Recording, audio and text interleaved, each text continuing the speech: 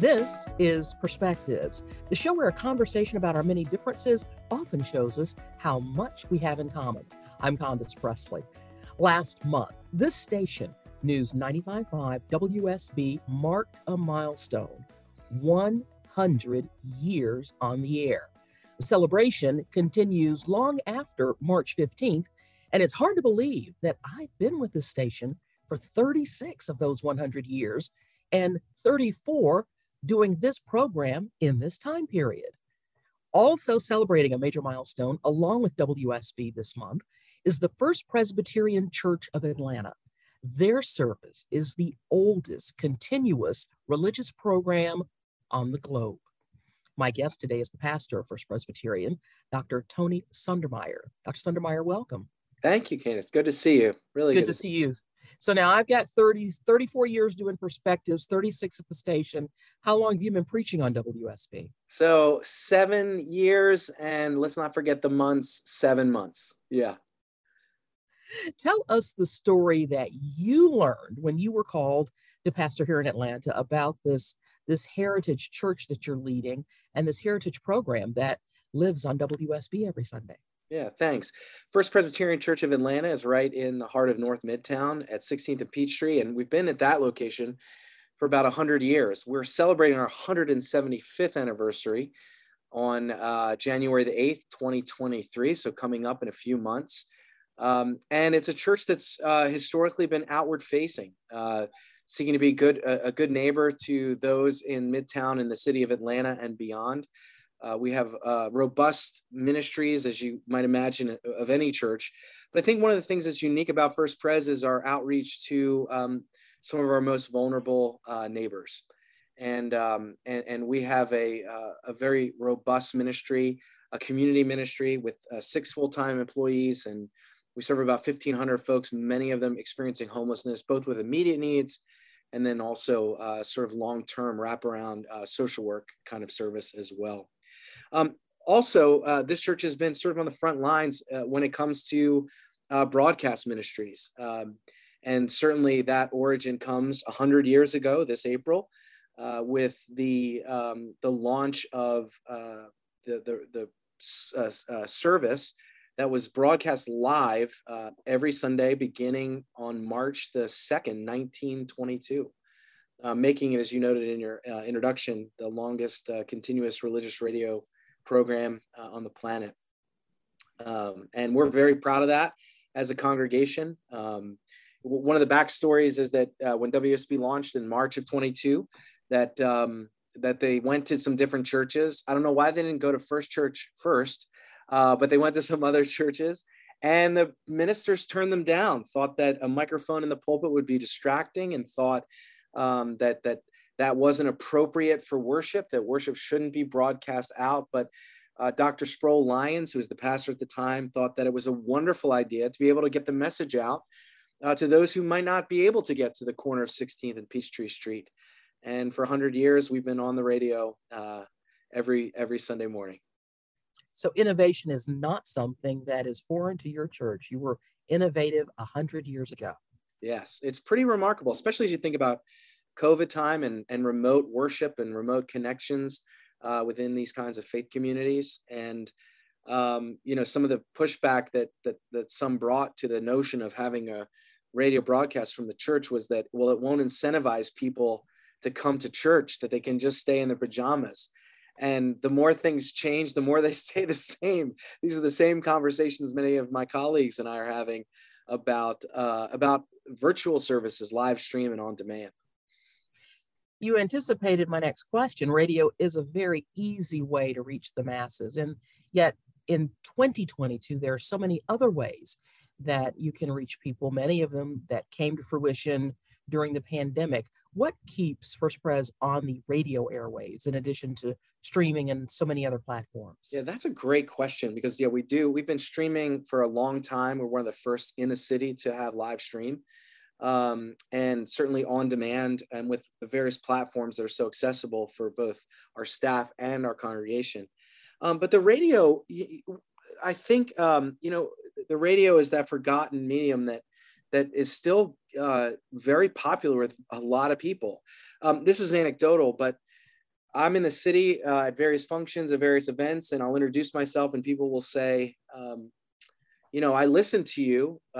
My radio's tuned to WSB, and when I wake up on Sunday morning, I listen to you when I'm getting ready to go to my church, or when I'm having a cup of coffee, or before we have breakfast.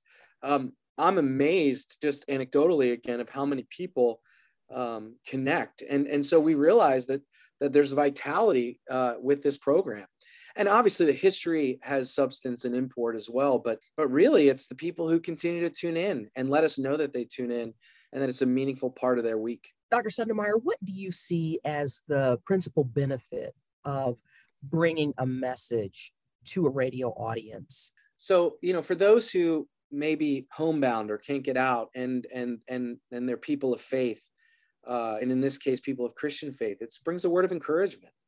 And we craft our messages and craft our services to make sure that they know that they're just as included as someone who's sitting in a seat or in a pew. And so I see that as a benefit. I also see it as a benefit for telling the story of our congregation. Not that we're trying to necessarily use it as to get more members per se, but to be able to say, look, this is what's happening, what God's doing at the corner of 16th and Peachtree. And particularly because we're so passionate about our outreach, that there may be somebody who hears the story and says, I want to be a part of that. And they may have their own church home. They may be a member somewhere, but they may say, hey, you know what, I'd like to help support and serve and volunteer with what they're doing with the poor and vulnerable neighbors that they are in relationship with. So it's really a missional kind of opportunity, more than it is sort of trying to get new members, if I can say it that plainly. Oh, plain speak is great. For years, it's been said that the worship hour, 11 a.m. on Sundays, is the most segregated hour in America, yet your congregation and your leadership team are diverse. How is the overall church doing in sharing the message that, once we get to heaven, God's not going to see race. He's just going to see his people.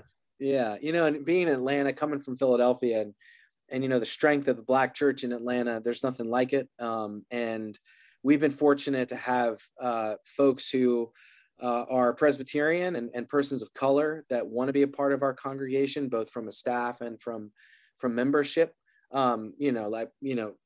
For those who know a little bit of church history, we're a very white denomination, rather. We come from Scotland, of all places.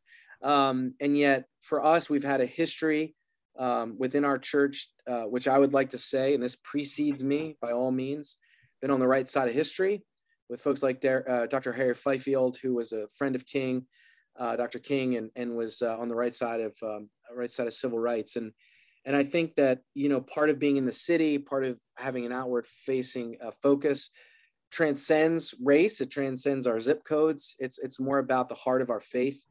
And so our doors are wide open for anybody who wants to affiliate, to be part of a community that's really a community of conviction and compassion. Tell me about some of the programs and the ministries that the church is involved in outside of the four walls on Sundays. Yeah, so we, just to go out sort of into the world and then bring it back a little bit, we've got partnerships that are very mutual in Brazil and Haiti, Jamaica, Kenya. We have emerging partnerships in the Middle East as well. And I use the word mutuality with great intention. It's not so much a money, we're sending money over. We actually exchange people. I've been to some of those places, most of them. Cuba, I left out Cuba. I'd be remiss if somebody heard this who's on our Cuba team. I've been to many of our partner communities in these locales, and they have come here. And it's really to build bridges and build best practices about what it means to be the church in the 21st century. Here, our outreach to, like I said, those who are sort of living on the margins, we serve about 1,500 people a month. We do 4 meals a week. We have social workers that are on our team that provide lawn care presence and support. We have a women's transformation center that can house up to 9 women at a time who are in transition. Those who don't have children with them or partners or spouses with them. And we provide social work service for them as well, and help them save money so they can launch on their own. Also have a grant that supports technical training for those women, whether it be in the medical field or other sort of technical technical specific sectors. We're part of the city's continuum of care to end chronic homelessness, and take great pride in that the city has invited us to be a part of that as one of a few religious organizations. And so those are just some. Let me say one other. We have a wonderful new social entrepreneurship program called Epiphany, where we try to support with human resource and with capital burgeoning entrepreneurs that are in the Metro Atlanta area. They get mentoring from some of our members, and they get funds as well, as we seek to partner with people who are bringing good into the world. So that's kind of some of our outward facing opportunities and ministries. Pastor, in 2020, only 47%, and I know you know this number, of Americans said that they belong to a church, to a synagogue, or a mosque. Mm-hmm. That's down from 50% in 2018, 70% in 1999. Yeah. I know my pastor's talking to us about it. I got to assume that you guys are talking about it as well. Why do you think church attendance is on such a sharp decline? Yeah, that's a great question. Well, I think, in some traditions, like my own, if I can be a little self-critical, and I think that's always important. So I'm just speaking about my tradition. It was a very sort of socially justice-minded tradition, and rightfully so. And we should be mindful of what Christ has taught us in terms of the least of these. So no apologies whatsoever there. But in the meantime, what we did was we said, God is showing up in these places and in these organizations, and we launched organizations as a church. We ourselves have started at least 3 nonprofits. And what has happened, I think, in one case, on one hand, is that basically folks have said, look, well, if that's what Christianity is all about, is like doing good in the world, I don't really need to be there on a Sunday morning. So we've missed sort of the essence of, the first things, that it's the gospel that motivates us to go out and do these things. And unless we're continually being encouraged in the gospel, then that can fade real quickly. I also think just, times have changed where it's just more, it's not as sort of expected to be a part of a church, especially in the South. Back in the day, I'm from Philly originally, so the decline has been sharper up in the Northeast, but it was expected culturally to be in the church on Sundays, especially if your boss was in the same church, right?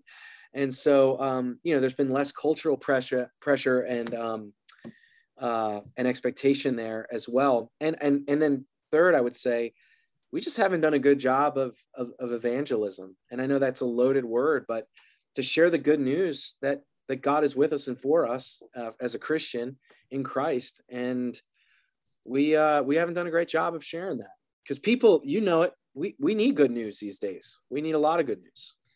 And I think we need to do a better job of that. What happened with our parents and our grandparents, who traditionally are the generations that regular church attendees, as you said, you went to church because your boss was in the church, but it's the millennials and the Gen Zers, the kids and the grandkids, who are not. Who dropped the ball?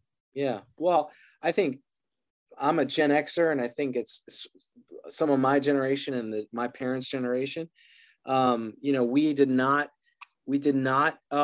I would say, stay relevant with the cares and concerns of these generations, particularly some of their inklings and passions around inclusion and justice and equality and earth care.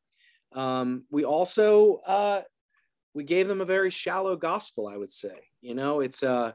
I have a colleague who teaches at Princeton who calls it moral therapeutic deism. God exists, but God's out there, not involved in your world. And God's there to give you kind of therapy and get you along to be a good person, that moral side. And so there's that. So it wasn't compelling. And the message hasn't been compelling, because they're getting the same messages that we've been preaching as a church. Again, indicting my own family here, that they're getting out in the world, getting at their liberal, and I mean that in a descriptive way, the liberal education that they have in their colleges. The church is not necessary for that morality that they've been called to embrace. The Bible teaches us to be was in the world, but not of the world. Of the world, yeah. Which is a simple and easily understandable message. Why do you think that the church has not, we haven't done as good of a job in sharing good news, which you already said, in the gospel of Jesus Christ, but also addressing those concerns, those issues that you just mentioned that are so relevant to Gen Xers and millennials and now Gen Zers about, social justice and the other societal concerns that we are confronted with every day. Mm-hmm. Yeah. Well, I think some of it starts within the local church, but I also think theological education has really struggled. I'm on the board of a pretty large theological institution, a seminary. I went to Princeton Theological Seminary, and some of it is it's not that there's a lack of concern for some of the topics that I've talked about, but there is really a lack of understanding of culture and church culture, I believe. You can go to seminary now and you can learn a lot about about atonement theory, or this may not be interesting to your listener, so I won't go into the depths of how many sort of academic kind of conversations there can be about theology. But how do you show up in a hospital room? How do you meet somebody on their turf? How do you have a conversation with somebody who really grew up in a secular culture, in a secular world, where church is not even it's not even an afterthought. It's just not a thought at all, right? So I think some of that is theological education, and training and equipping leaders in the church needs to change, and needs to be more aware of the secular nature of our society, and not just assume that Christendom is still alive and well. How do you have a conversation? I'm glad you said that. How do you have a conversation with somebody who self-describes or self-identifies as a spiritual being, but may not be affiliated with a traditional church? Yeah. First, I want to affirm the transcendence by which they sort of have a sense of, if that makes sense, that, we're all, I'm going to quote an Orthodox theologian, Augustine, who said, we're created with this God-shaped void in our hearts that can only be filled by God. And we quest after that filling, we quest after that satisfaction, or that in the deepest spiritual, soul-filled level. So I would want to affirm somebody who reads the world that way, because I think the world is more than just, the material. And so that's the first place I would do. I would lean into just an affirmation. The other is I believe that, and I'm fully committed to this concept, is that, I don't think you can be a spiritual being without community. I think we're made for each other. We're made for community. And, there's dangerous waters to be tread when somebody's discerning the will of God or the will of the other, whatever you want to call him or her, by themselves. That's how cults start, right? Like, where there's not an accountability. And I think people do want accountability. I think they want to be able to discern, to kind of reason together in community. And that, for me, is a way to introduce people to the community of faith. Now, you got to be willing, right, to welcome folks in who may not agree with you, who may have a different perspective. But those are those are two places I would start, is just the affirmation and then the invitation. Come and be a part of this and reason with us and help us discern the very things that you're discerning. I think gone are the days where we have to have these litmus tests in order to be part of a church. You have to already believe this in order to step in. I've got so many folks, friends and members of this church that are finding their way in community. And they feel just as welcome as any member would feel welcome. What impact has the pandemic had on First Presbyterian, and actually on churches across our community and nationwide? Streaming and virtual worship had to be a thing. And now sometimes it's a whole lot easier just to roll out of bed and stay in your pajamas and flip on your phone or your computer, as opposed to actually being involved in that communal worship in the presence of others. Yeah, there's a lot of dissonance. There's a lot of paradox these days, because, we, on one hand, if you ask any pastor, they're counting the number of IP addresses on Sunday mornings. Like, don't be mistaken. Like, they know, just like they know how many people are in the pews. And we're counting them all, and I think one of the things that's changed, particularly for churches who are already equipped to do this, and which we were, like, we didn't miss a beat with COVID vis-a-vis technology, is that we're starting to curate and craft our services and content for the remote participant. Before, what would happen is I would do a service and I would be creating it for the people in the room, and folks would be able to look at that, like sort of oversee it, but they weren't really incorporated. There weren't hymns on the screen. There wasn't even every Sunday now, again, anecdotally, I say, I want to welcome everybody who's live streaming with us, to make sure that they feel that they're a part of the community as well. It's certainly in a positive way has expanded what participation in membership mean. And we've got to rethink that. What does it mean actually be part of a church? If you live, I've got a family that lives in Santa Barbara, California. They tune into our 11 o'clock service at 8 a.m. their time. They just contributed to the church, to our capital campaign. And they've only been here to visit relatives, right? Like, so that's a whole new world that we have to imagine.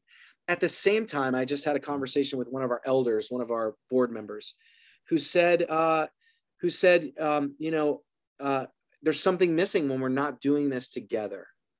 And we talk about the image of the body of Christ. Body infers this sort of physicality and worship together. So it's a real paradoxical, confusing time right now, especially statistically speaking for us. This is not out of the norm. 50%, we're only back 50% in person, but we're more people overall when you add the IP addresses in each and every week. Yeah. Because in a way, your reach has been expanded because of technology. Right. So yes, you have to minister to a blended congregation. Yes. Blended in a most different way. What brings you the most hope for the church today? Well, I absolutely believe in the local church. I think Jesus Christ is the hope of the world, and where that's expressed is in that local body.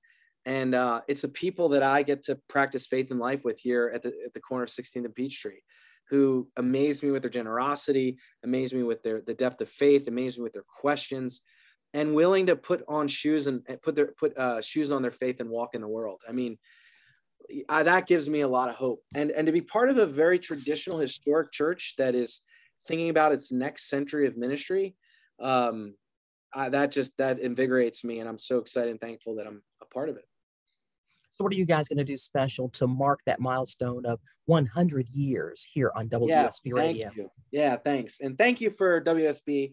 I'd be remiss not to say this, that for the space that WSB has afforded us for a century. I mean, we don't take that for granted at all. And it's not something that WSB has to do. And we're really grateful for that. We're gonna mark it in all of our worship services. I've written a sort of a little history that I'm gonna share at the beginning of the service, tell some stories as well as the impact. And I'll probably tell this one story to end on a more comedic note. I meet people all the time who say, "Hey, we listen to you every Sunday morning." I met this very lovely older Southern woman, grew up in Atlanta her whole life. I introduced myself. She kind of looked at me and did a double take. And I'm bald, I'm about 5'11", and she said, "I listen to you every Sunday, but the Tony Sundermeyer I imagine in my head is 6'4" with brown hair and penny loafers." And I said, "I'm sorry to disappoint you."